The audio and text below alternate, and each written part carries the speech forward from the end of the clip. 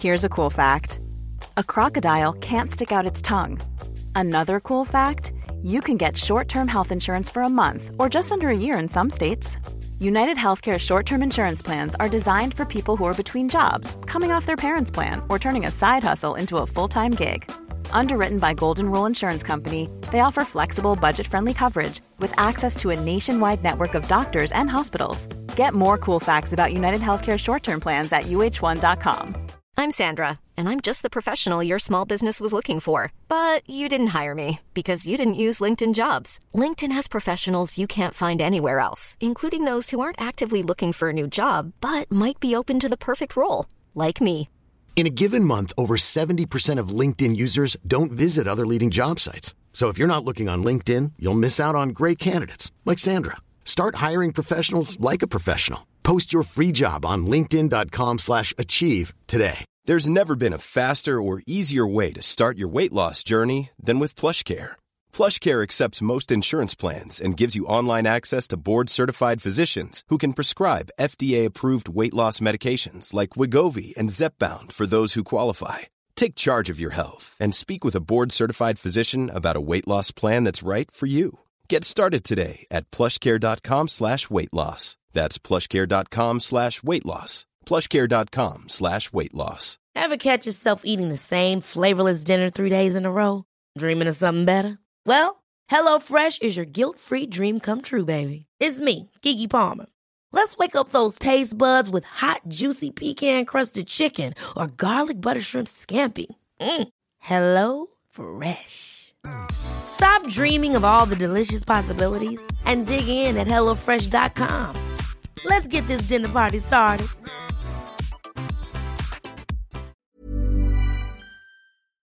Hello, it's Tuesday, 10th of September. I'm Andy Brassel, she's Jules Breach, and this is Jules and Andy on Football Ramble Daily. Already you've seen the opening season, you've got a Manchester derby, straight away that adds a whole dynamic to the league, to the group. He scores, he sets up, you name a better number 9 in the world right now for me, I don't think there is one. There's been Silva, there's been Mazzari. A manager will take them so far, and if it's success or if it's not, they'll change it. How was your weekend, Jules? Saw you on the telly. Hey, did you? Were you watching? I saw some of it later. Oh, so you weren't watching? Well, the thing is, I was trying. I saw. You're a busy man, Andy. I understand. No, I'm not making excuses. I was trying very hard to avoid Milton Keynes versus Wimbledon, so I had to assume a respectable distance from the television. It's a weird thing, isn't it, for your team to be on television and yet you actively avoid it. It's very true, but my weekend was brilliant. I loved it. Had such a great time at the Manchester derby at the Etihad. We'll talk more about the Women's Super League a bit later on. How was your international break? Obviously, your team still play, so it's kind of all right for you. Yeah, although, like I said, I didn't watch it. But yeah, it was good. You can still see the score come in though and watch highlights, right? Yeah, I didn't do that either. But yeah, are you a hater right now? You're just not following it at all? No, it's just Milton Keynes. It's nothing to do with how Wimbledon are playing. For me, it's not really a real match. I mean, if they beat us 6-0, I feel we're still better than them in every way that counts, and I think most of football feels the same. If we win 6-0, our club still got nicked. So it really doesn't change anything. In terms of where Wimbledon are in the table, I would have liked for us to have the points, but it's nice that it's out of the way, really. And I didn't really want to. I couldn't enjoy it as a television spectacle. I would have watched literally anything else, including Cash in the Attic. Although that doesn't happen on Saturdays, of course.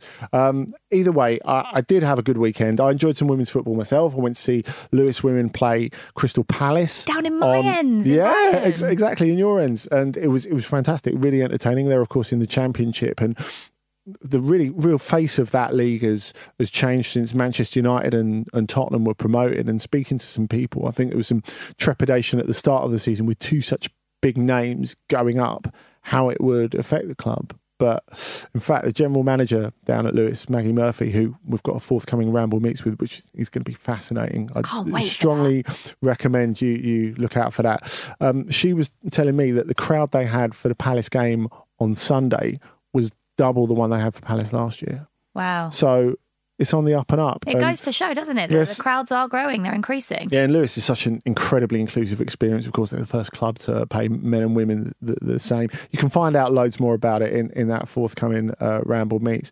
But either way, I know I had a better weekend than the Manchester City groundsman after you put loads of horrible divots. No, I didn't. I actually wore chunky heels for any of the girls listening. Oh, that's thoughtful. They don't cause holes in the ground. And Is that also, right? around the edge of most football pitches, it's not real grass anyway, and that's where we were broadcasting from. So you get away with it. And I knew that at the Etihad, so it was fine. Do you not take a pair of Astros in your bag? Absolutely not. They do not go with my outfits, Andy. Right, fair enough. And also, when you've got tall pundits to work with, I'm only 5'2". I need all the help I can get. So heels are necessary. Is it my imagination, or do you work with a lot of goalkeepers? I do or former work. Goalkeepers? I mean, I'm with Mark Schwarzer basically every other week. So I actually for that have heels as well as a stool. I'm not joking. I actually have to stand on like a 2-inch thing on the floor to just raise me up that little bit more. Otherwise, you can't frame us in a shot together on camera. And every time we get the stool out, all the other broadcasters, you'll have seen it if you go to matches and they're televised. All the broadcasters kind of line up pitch side. And I get my little stool out and stand on it, and everyone along the line just looks over and just shakes their head at me. It's not very fair, is it? No, out of order. I tell you what, though, a lot of people really enjoyed it. It was a terrific match, terrific winning goal, of course, as well. And we've had some mail about it from Gareth. Thanks, Gareth. It says, hey, guys, I was here at the Etihad on Saturday for the Manchester Derby. I'm a United women's season ticket holder and was last year as well. Being at the Etihad, it felt as if you were really part of something special. 31,200 people is a staggering amount for people at a WSL game, especially when you consider it's almost 6 times the previous record set by Arsenal last season. We said that all the hype and TV audiences for the World Cup need to translate into attendances in the WSL, and it looks as if something has gotten over to people. It was really nice to see such a range of fans, men, women and families all in attendance. I suppose the test now is if Manchester City can attract 7,000 of the 31,200 to the Academy Stadium across the road, which is a very nice facility, of course, and see how many Man United can get out to Lee Sports Village. I'd love nothing more than to see all 4 sides of that ground open and rocking. And Gareth finishes by saying, love everything you do. Keep it up. Thank you, Gareth. Thank you, Gareth. It was an amazing atmosphere at the Etihad on Saturday. I mean, he says it all there, really, to have such a huge crowd off the back of what was a brilliant summer for women's football out in France, and particularly for the England team getting to the semi-finals. This is what we hoped for. This is what we wanted and what we want to see now in the WSL. We want to see big crowds, and we want to see our women's teams playing at their male equivalent grounds, because we saw it this weekend at the Etihad. We had the Manchester Derby. At Stamford Bridge, Chelsea played against Tottenham. And we're going to see later on, I forget to mention, Bristol City. They had their game against Brighton at Ashton Gate as well, which still had a decent crowd of over 3,000 there as well. So we've seen some huge crowds already. And I know that in the coming weeks of the season, Tottenham and West Ham are both going to have fixtures played at the London Stadium and at the Tottenham Hotspur Stadium as well, which is amazing. Yeah, it is. And it's something that Susie Rack talked about in The Guardian, actually. The fact that for women's football to take the step up consistently, it has to be played in the big stadiums. And she's absolutely right. Another point she made, actually, that I wanted to bring up with you is the fact that, of course, a lot of people saw the Chelsea-Tottenham game on Sunday. The sold-out signs were outside Stamford Bridge, although technically it wasn't sold because they gave the tickets away. Now, Susie is an excellent writer and well worth reading in The Guardian, was saying she's a bit split about this. You know, the idea of saying that, maybe implying that something doesn't have value. On the other side of that, I think you look at, say, Manchester City, for example, who tickets got an even sold. bigger crowd, and that they were going for £7 a pop, weren't they? Which kind of makes it affordable for families, new supporters, the curious. Where do you stand on this? What Chelsea did? I'm kind of similar to Susie, really, because I can understand where she's coming from and feeling slightly split about it, because what we don't want is for the game to be devalued. And I was looking at Twitter comments. I know that's not the best place to see reviews of things, but naturally that's what we do. We're inquisitive. We want to see what people are saying about about the weekend's fixtures in the Women's Super League. And it is what people say straight off the top of their heads as well. Yeah, and there were a few comments saying, well, you can't brag about this attendance when the tickets were free and you were giving away 40,000 tickets and only 24,000 turned up. But now, that's still 24,000 people taking time out of their weekend to actually precisely. Come. Exactly. And they're choosing to go to watch a women's football game, which we haven't seen this in the past. Any crowds of this size in the league. The highest WSL attendance was actually last year, which was just over 5,000 at the Amex when Arsenal lifted the title of the WSL. And that was obviously against Brighton. That was 5,000. We're talking about 31,000 at the Etihad. We're talking about 24,000 football fans at Stamford Bridge. The average attendance in the WSL last season was only around 800 and odd people each weekend. So to see these huge numbers, tens of thousands of football fans, and you mention it as well, and I think Gareth points it out in his email as well, these aren't just females coming to watch. These are men, women, children, you know, all different ages, all different. It's just amazing to see. And I was walking around at the Etihad and just looking at all the different fans that were coming in, different races, different ages, families coming together. It just made me feel really happy and proud to be part of that, because we are in a stage now where I think the women's game will continue to grow, and this season is hugely important for the profile and the development of the WSL, and it's off to a brilliant start with seeing these attendances. Yes, I can see where some people are coming from. You know, Chelsea gave away some of those tickets for free, but if you can get these crowds there shows that there's an interest and people want to go, and hopefully off the back of that experience at Stamford Bridge, next time, some of those 24,000 will go and pay for a ticket, and that's the purpose. Exactly. I don't see what's wrong with promoting it at all, personally. If it was free every week, yeah, maybe there'd be an issue, although personally I'd always rather give away tickets than the ground be empty or seats be empty. But I think this has come along at quite an opportune time, actually, for English football in particular. I mean, we've seen how powerful it is when we've seen big matches in France between Lyon and Paris Saint-Germain, big ones in Spain between Atletico, who are on the up and up against Barcelona, and you know, what an incredible spectacle it is. To any situation where you get that many people inside a stadium is a special one. I think this is really important for English football fans right now, not just because it's good for women's football, although that's important as well. But I think when you speak to people, younger people, and figure out what their impression of fandom is coming further and further away from being in the stadium, which is the best part of it. And when you see, as you say, especially the under-10s coming to games, and for me, I look at my kids, for example, watching football on telly doesn't really make sense to them. You'd rather watch the programmes that you want to watch, be it like Pokemon or Ninja Turtles or whatever else. Don't talk about Pokemon. I'm already scarred from Pete singing yesterday on Football Ramble, on Monday's Football Ramble. That song. For some of us, that was a highlight.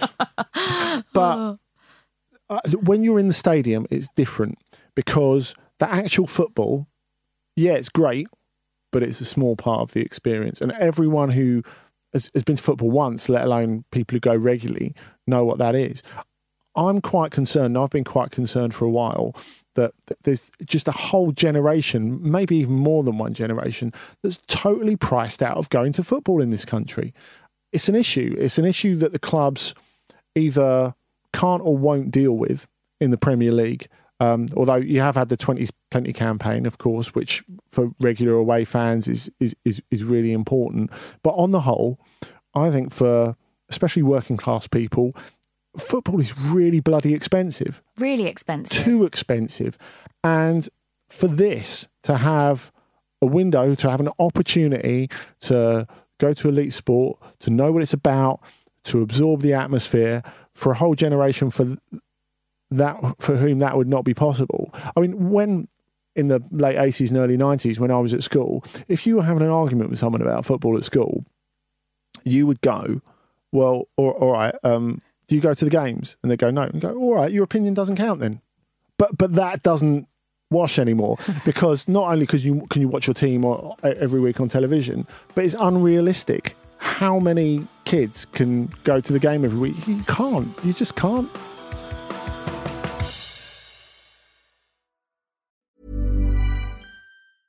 Small details are big surfaces. Tight corners are odd shapes. Flat, rounded, textured, or tall. Whatever your next project, there's a spray paint pattern that's just right. Because Rust-Oleum's new Custom Spray 5-in-1 gives you control with 5 different spray patterns. So you can tackle nooks, crannies, edges, and curves without worrying about drips, runs, uneven coverage, or anything else. Custom Spray 5-in-1. Only from Rust-Oleum. Here's a cool fact. A crocodile can't stick out its tongue. Another cool fact, you can get short-term health insurance for a month or just under a year in some states. United Healthcare short-term insurance plans are designed for people who are between jobs, coming off their parents' plan, or turning a side hustle into a full-time gig. Underwritten by Golden Rule Insurance Company, they offer flexible, budget-friendly coverage with access to a nationwide network of doctors and hospitals. Get more cool facts about United Healthcare short-term plans at uh1.com. This episode of the Football Ramble is sponsored by BetterHelp. Life throws many different challenges at us, and as a result, we all have our own sources of stress. Whether big or small, those stresses can impact our lives in unpredictable ways, and if we don't address them, they can have an outsized and unwanted impact. Therapy is a safe place in which we can address these issues, learn to understand them, and find ways to work through them. Having therapy can be beneficial to anybody, not just people who've experienced major traumas, even if you may have not considered it before. It could be simply a time for you to get things off your chest, a way to learn positive coping skills, or how to set boundaries. Ultimately, it can be whatever you need it to be. If you're thinking of starting therapy, give BetterHelp a try. It's designed to be convenient, flexible, and suited to your schedule. All you have to do is fill out a brief questionnaire, and BetterHelp will match you to a licensed therapist. You can even switch therapists at any time for no additional charge. Get it off your chest with BetterHelp. Visit betterhelp.com/ramble today to get 10% off your first month. That's BetterHelp, HELP.com/ramble.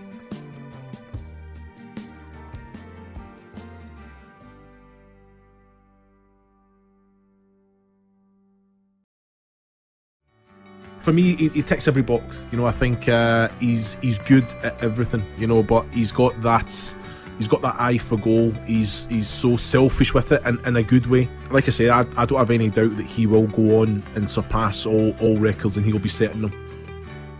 So we both had quite enjoyable international breaks, Andy. Yeah. Me being at the Manchester Derby, you going to watch Lewis down in Brighton, and we were asking whether we thought the international breaks were brilliant or whether they were boring. Usually, I would say it's pretty boring because normally I have the weekends off when there's an international break and I don't tend to get up too much. I just use it as kind of rest time. But obviously this was totally different because WSL scheduled the matches for this first international break to be the opening of the season. But what about the international football itself? I mean, I don't know. I felt it was a little bit of a fallow international break. I'm a huge fan of international football. But what I felt watching the international games this weekend, and full credit to England, who did a great job against Bulgaria, but I think when you look at where they are, where Spain are, having won all 6 of their qualification games so far, when you look at where Italy are, having won all of their qualification games so far, Belgium in the same boat, France had a little slip up in Turkey in the summer, but they're going to qualify easily. The first thing I thought is, I miss the Nations League, and what a great idea it was. I never thought I'd hear anyone say that because the Nations League was billed as this, what is this thing last year, wasn't it? But from the off, it felt engaged. The players were into it. The fans were into it. I mean, I went to England-Croatia. I didn't at the match there the last November. Is that where you bought those socks you're wearing? Because you were telling me that you bought these rascal socks that you're wearing today, which, by the way, I'll describe them to you because I know you can't see these. They're like a dirty mustard colour. Yeah, they were so horrible I had to get them. No, I bought them in Croatia. Oh, right, okay. Not from Wembley Outlet. Not from England v Croatia. There's no blame game involving British retail here. And the atmosphere was so different to not just a friendly, but a qualifier. So for me, this international break, it was the fact that the qualifiers, which have been shortened because of the Nations League, nevertheless, it's been thrown into sharp relief how incredibly futile a lot of them feel. And also, I think it's the placement of this international break. Yeah. Now, I realise it's difficult to fit in international football and there needs to be room for it. But when you've got 2 games of the Serie A season down, like 4 in Germany, 4 in France. 4 here. It's just too soon, isn't it, to break? We're not ready to break. Because when the season starts, especially after what was such a busy summer, with the Women's World Cup and various other tournaments, British involvement in Euro qualifiers from quite an early stage. And I think for a lot of football fans I spoke to, it felt like the Premier League season crept up a little bit on them. So you're not ready for it. And then by game 2, you're like, oh yeah, it's good. And then it stopped. I get excited when England are playing, but I think you're right. It's the timing of this international break. It feels a little bit too soon into the season. Normally, I'm not complaining because, as I've mentioned already, it normally means I get the weekend off when there's an international break. But this time it wasn't. But usually, I get really excited to watch England play.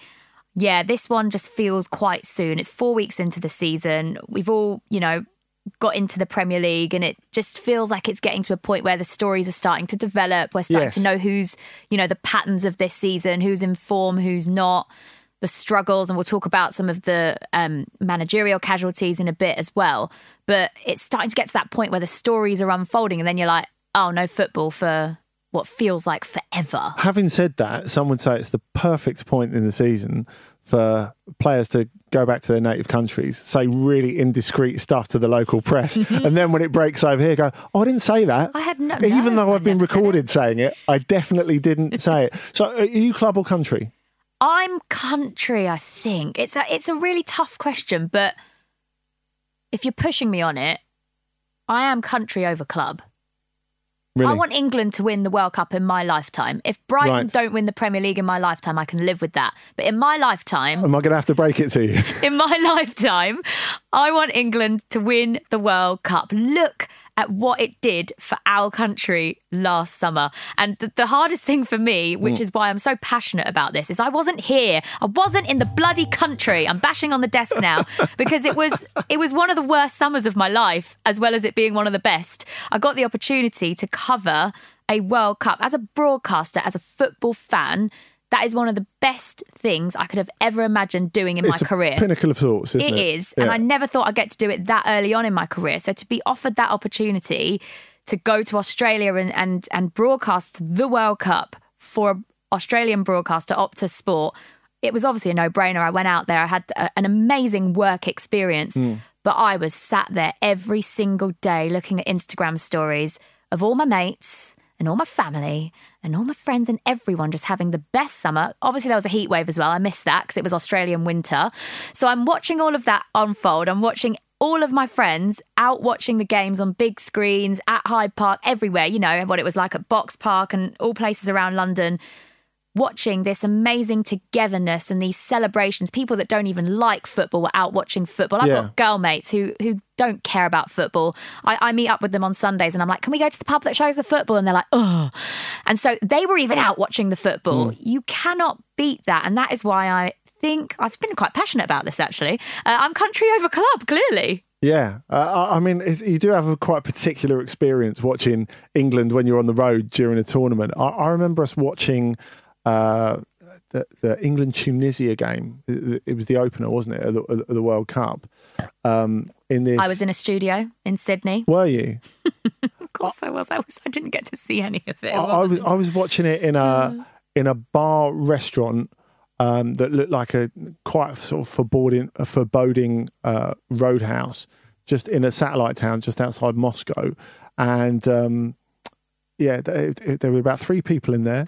We were having steak and chips, and there was some weird auto shut-off on the projector. Like, they had a projector projecting it on the wall. There was a dead bear on one wall and the football on the other.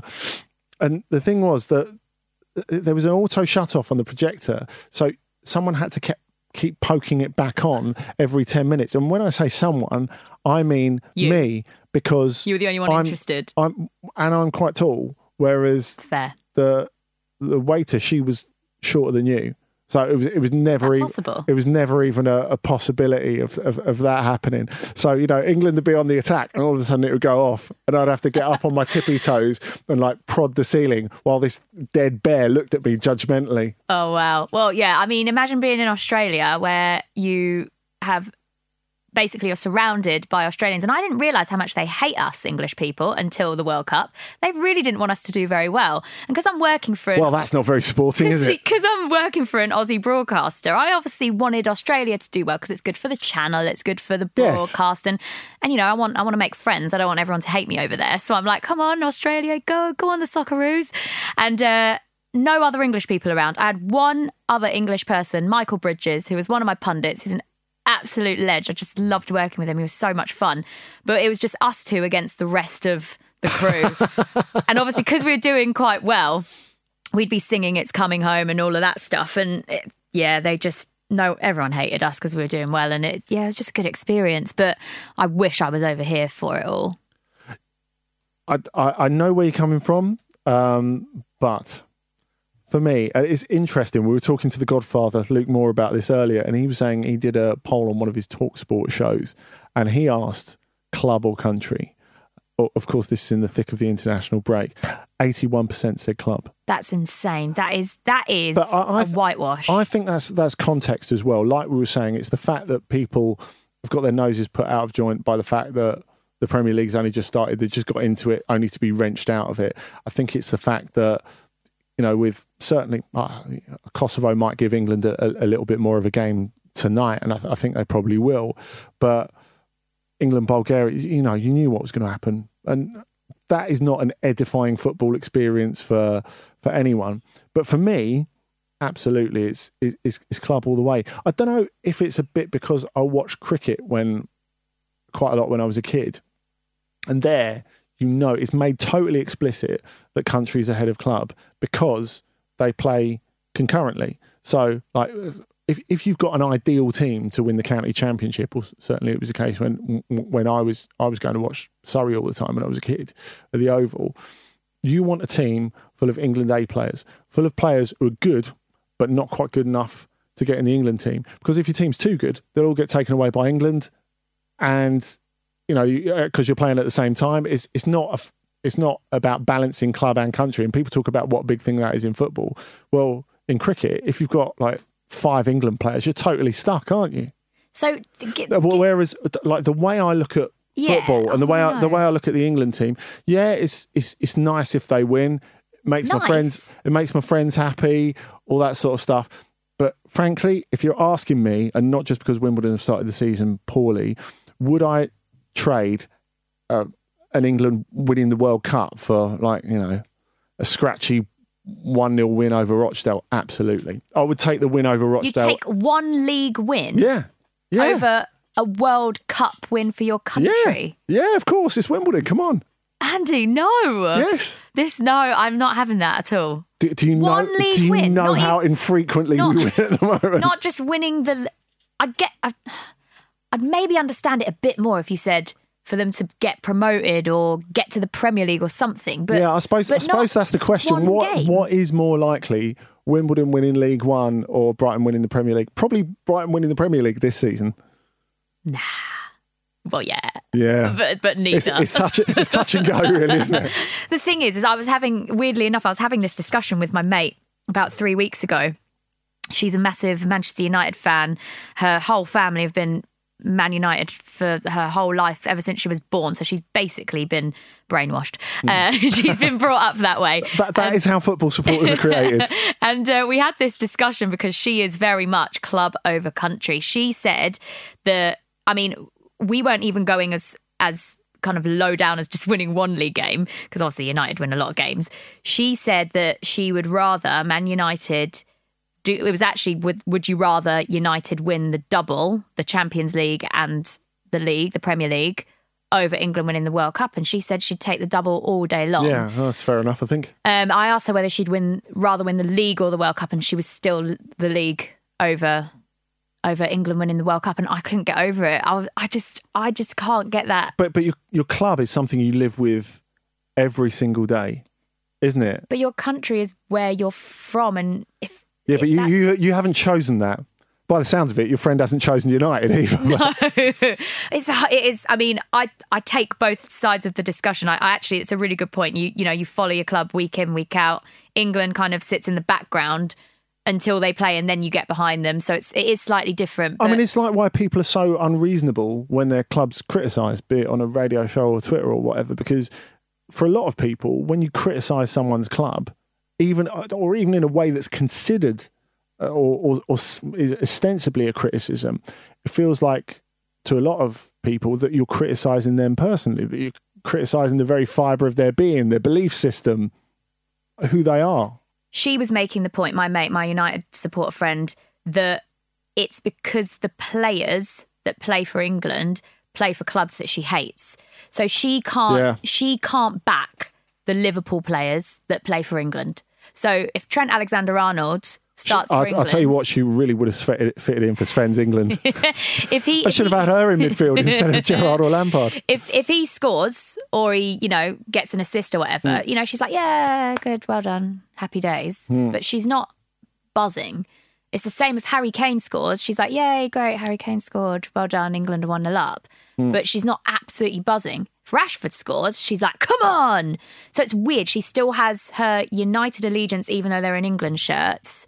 And that's why she doesn't get as behind England as she could, because they play for teams that she hates. And she said that she can't get into her head how 1 week she hates Harry Kane and then the next week she has to support him. Do you think that's more of a thing nowadays because people are generally more partisan, and that's something that's stoked by television and social media? I mean, it's funny. I was speaking like a while back to my wife's uncle about this, and he used to go and watch... He used to have season tickets for Newcastle and Sunderland, I guess in the 60s, wow, late 60s, early 70s. And he would go and watch... Well, that's the thing, wow. But I don't think it was a wow then. I think if you wanted to go and watch football, you wanted to go and watch football. And, it's like I have friends in France who used to have season tickets for Lyon and Saint-Etienne, which is absolutely unthinkable now. And, when did we come away from that? Well, I guess... Was it when football became more Hollywood, more box office? Or maybe it's when... I mean, some people never would have considered that, of course. There'll be people sitting here going, well, if it was me in the 70s, I never would have gone to watch like Liverpool when I'm an Everton fan or whatever. And fair enough. Yeah. But, there is a certain, mania to it that maybe didn't exist like 20, 30 years ago. Yeah, I think that definitely will still exist now, won't it? But it's a really interesting discussion, because I can't imagine that there would be anyone now that lives in Liverpool, for example, that would, 1 week I'll go to Everton, the next week I'll go to Liverpool. Well, too expensive, isn't it? That is true as well. Right, now there's no better time than an international break, is there, Jules, to fire your manager or get a new one. And there's a lot of clubs getting into the spirit of this. I mean, it was obvious it was going to be Watford, right? Not just because there's nothing wrong with losing 3-0 to Brighton, of course, on the opening day. That was exactly what happened. That as soon as that happened, they were like, "Hang on a minute, here we're going to have to sack Grazia." But so much has happened since then. You think that's like less than a month ago, and now Javi Gracia is off, and Florian Andone plays for Galatasaray. It's funny because actually, since that game, we've probably seen more of what the real Brighton are going to be like this season. The 3-0 scoreline in that first match against Watford was probably quite flattering to Brighton, in fairness. But yeah, it is funny. We're only 4 weeks into the season and already a Premier League manager has been sacked. I don't condone these early sackings. I don't like it. And I think particularly for Javi Gracia, he's done a fantastic job at Watford. And I thought that the fans were all really behind him and quite liked him. And we had Mike Parkin from The Rookery End, which is a really great Watford podcast. Yeah. We had him on the BT Sports show a couple of weekends ago, talking about just before the Newcastle match. Yes. And I said to him, in the past, whenever Watford have sacked managers quite quickly, as fans, you've always actually backed the board and backed their decisions. And he said, yeah, we have. But he said he wanted Gracia to be given a bit more time. However, he still completely backs the board and says, if he were to be sacked, we trust them. We have faith in them. Well, it's never backfired on them before. I mean, what have they gone through, like 10 managers in 7 years or something like that? And they've never really paid any consequences for it. And I think the way that Watford are run under the Pozzos, I mean, it's incredible in like an age of like fiscal irresponsibility, how they've established a club, not just got a club in the Premier League, but established. I mean, they've never been in proper relegation trouble since they've been up. It's absolutely incredible. Well, they are now, so perhaps that's why they've sacked him. A table doesn't count until 8 games in. Yeah, it doesn't look great though, being bottom of the table, particularly when they started last season so well. I'll tell you who does look great, Quique Sanchez-Flores. He does. He's a handsome gentleman, isn't he?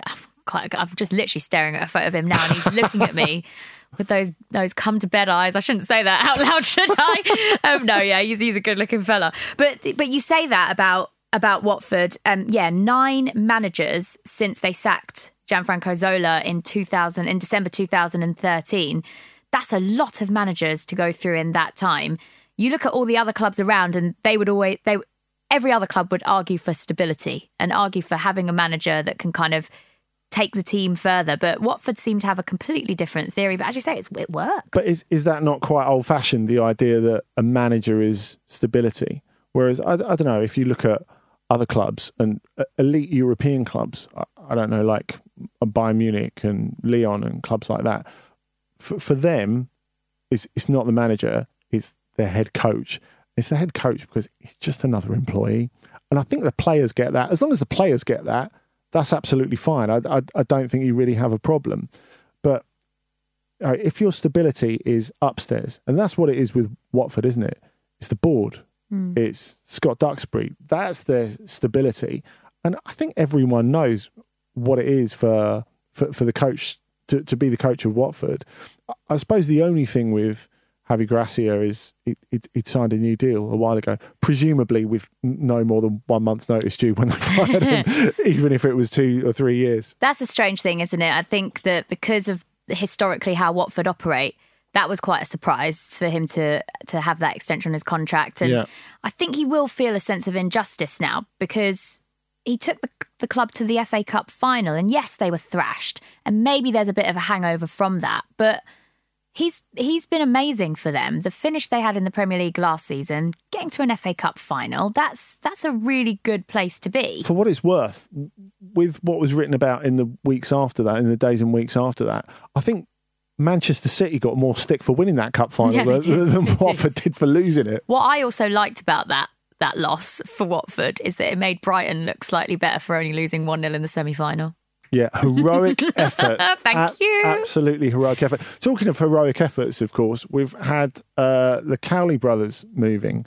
What a team they are. They certainly are, aren't they? They really are. Have they made the right move going to Huddersfield, though? Well, I expected them to go to Sheffield Wednesday because when I saw that they were linked with the Wednesday job, I thought, ooh, that's quite interesting because they've actually got an outside chance of getting into the playoffs this year. They've started the season okay under Lee Bull and Sheffield Wednesday. It's difficult not to look at Wednesday and think sleeping giant. Obviously, there are some financial issues there, and I think the Cowleys are maybe astute enough for that to have factored into their decision. But yeah, Huddersfield aren't looking in prime shape at the moment either, are they? Not at all. They're in the bottom 3 in the Championship. I think they've only got a point so far. Yet to win, obviously, and this is going to be a really tough job for the Cowley brothers now because they've got a lot to turn around at that club. They've got a lot to change. It's going to be a tough ask for. I don't think they're going to make anything of Huddersfield this season. I think you can overlook. It's got to be a long-term plan, hasn't it? Absolutely, it does, and I think you can overlook how deeply entrenched failure can become. And you look at those players and the atmosphere around the club. I mean, they've been losing for a long time. That's very, very hard to get over, isn't it? Yeah, there'll be a lot of physical. There'll be a lot of, what's the word? Psychological. Yeah. There'll be a lot of I just can't get my words out today. There'll be a lot of psychological help that will be needed with the players to kind of lift the mood back up and get the camaraderie in the team and all of that stuff. And I think that sometimes that's probably the harder part of the job as a coach than the rest of it. Because well, Julian Nagelsmann of Leipzig quite famously said that coaching is 30% tactics and 70% social competence. And I would be on board with that. Absolutely. You know, the Cowley brothers have proven in the past that they are good man managers. You know, what they achieved with Lincoln is nothing short of amazing. Back-to-back promotions, you know, getting from the National League up to League Two, then to League One. You know, as Lincoln fans, I'm sure they will be looking at it thinking, fair play. You know, they were going to leave at some stage because there's only so far that they could have taken Lincoln. And the Cowley brothers themselves have said, you know, we felt like this was an opportunity too big to be missed. How do you know if anything like this is going to happen again? Also, you've got to strike while you're hot. Yeah. At the same time, you know, it's a bit like the Lampard-Chelsea thing. Lampard probably would have been offered the Chelsea job in his future, but while he was really wanted and while Chelsea were at a stage where it was the best time for him to go there, he went. It's probably similar for the Cowley brothers. You know, moments are fleeting, aren't they? Yeah, everyone's talking about them right now. They've just had a couple of brilliant seasons with Lincoln. And I do think that, who knows, we'll have to wait and see whether they chose the right club. But they're going to be off to a quite tough start because they've got a Yorkshire derby as their first match. And against that's Sheffield Wednesday. Obviously. The Cowley brothers could have gone, but of course they're now managed by another new manager, Gary Monk. Yeah, no, that'd be interesting. I'll watch out for that. I don't watch a whole load of Championship football, but the only thing I would say is that REM have played live at Huddersfield Stadium, which is pretty good, isn't it? At the John Smiths. John Smiths, is it nowadays? Great name. Actually, is it still the John Smiths? I might have got that wrong. I'm sure it used to be. I'll tell you what, all stadia are vulnerable to sponsorship. I remember when York City were playing York City were playing at the Kit Kat Crescent once upon a time. That's amazing. That was something else. I'll tell you what, Jules, you played a blinder today, so I think you probably deserve a bit of fan mail praise. Oh, thanks. So this one's from Richard Adele, and it says, Jules and Andy, firstly, I'm a massive fan of the Football Ramble podcast, and I love that they're in our shows every day. In particular, your show on a Tuesday is great. Oh, thanks so much, Richard. And this is fascinating. He says, I'm an English teacher in an international school in Lima, Peru. I just wanted to tell you that I've been using your podcast from 27th of August in my class as we are discussing racism, sexism and classism. We've been using sections of the podcast in class to prepare for their oral assessment in a few weeks. Unfortunately, Peru has very, in inverted commas, traditional views with regards to women in society and sport. So your views and your opinions celebrated by the young people who felt empowered by your comments and wish to grow up in a society with greater equality. So keep up the good work, and I expect my students to be quoting you in a few weeks when they complete their assessment. That's from Richard in Lima. Oh, thanks so much, Richard. That is lovely. I love the thought of our little voices just being played out in a classroom in Peru. I really like the thought of there being, we've got to think about extending the Jules and Andy branding. What do you reckon? Jules and Andy York Notes. Do you reckon that could be next? I'm well up for that. I never thought I'd say this, but Andy, we're big in Peru. And of course, you can be big on this show. You can tweet us your feedback and comments and stuff you'd like us to discuss at Jules Breach, at Andy Brassel, and of course, Jules and Andy at footballrambledaily.com. Yes, thanks for listening. We'll be back same time, same place next week. Cheers, Andy. Cheers. See you later.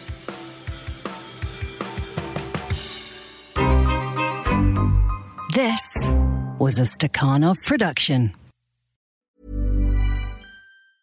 Ever catch yourself eating the same flavorless dinner 3 days in a row? Dreaming of something better? Well, HelloFresh is your guilt-free dream come true, baby. It's me, Keke Palmer. Let's wake up those taste buds with hot, juicy pecan-crusted chicken or garlic butter shrimp scampi. Hello Fresh. Stop dreaming of all the delicious possibilities and dig in at HelloFresh.com. Let's get this dinner party started.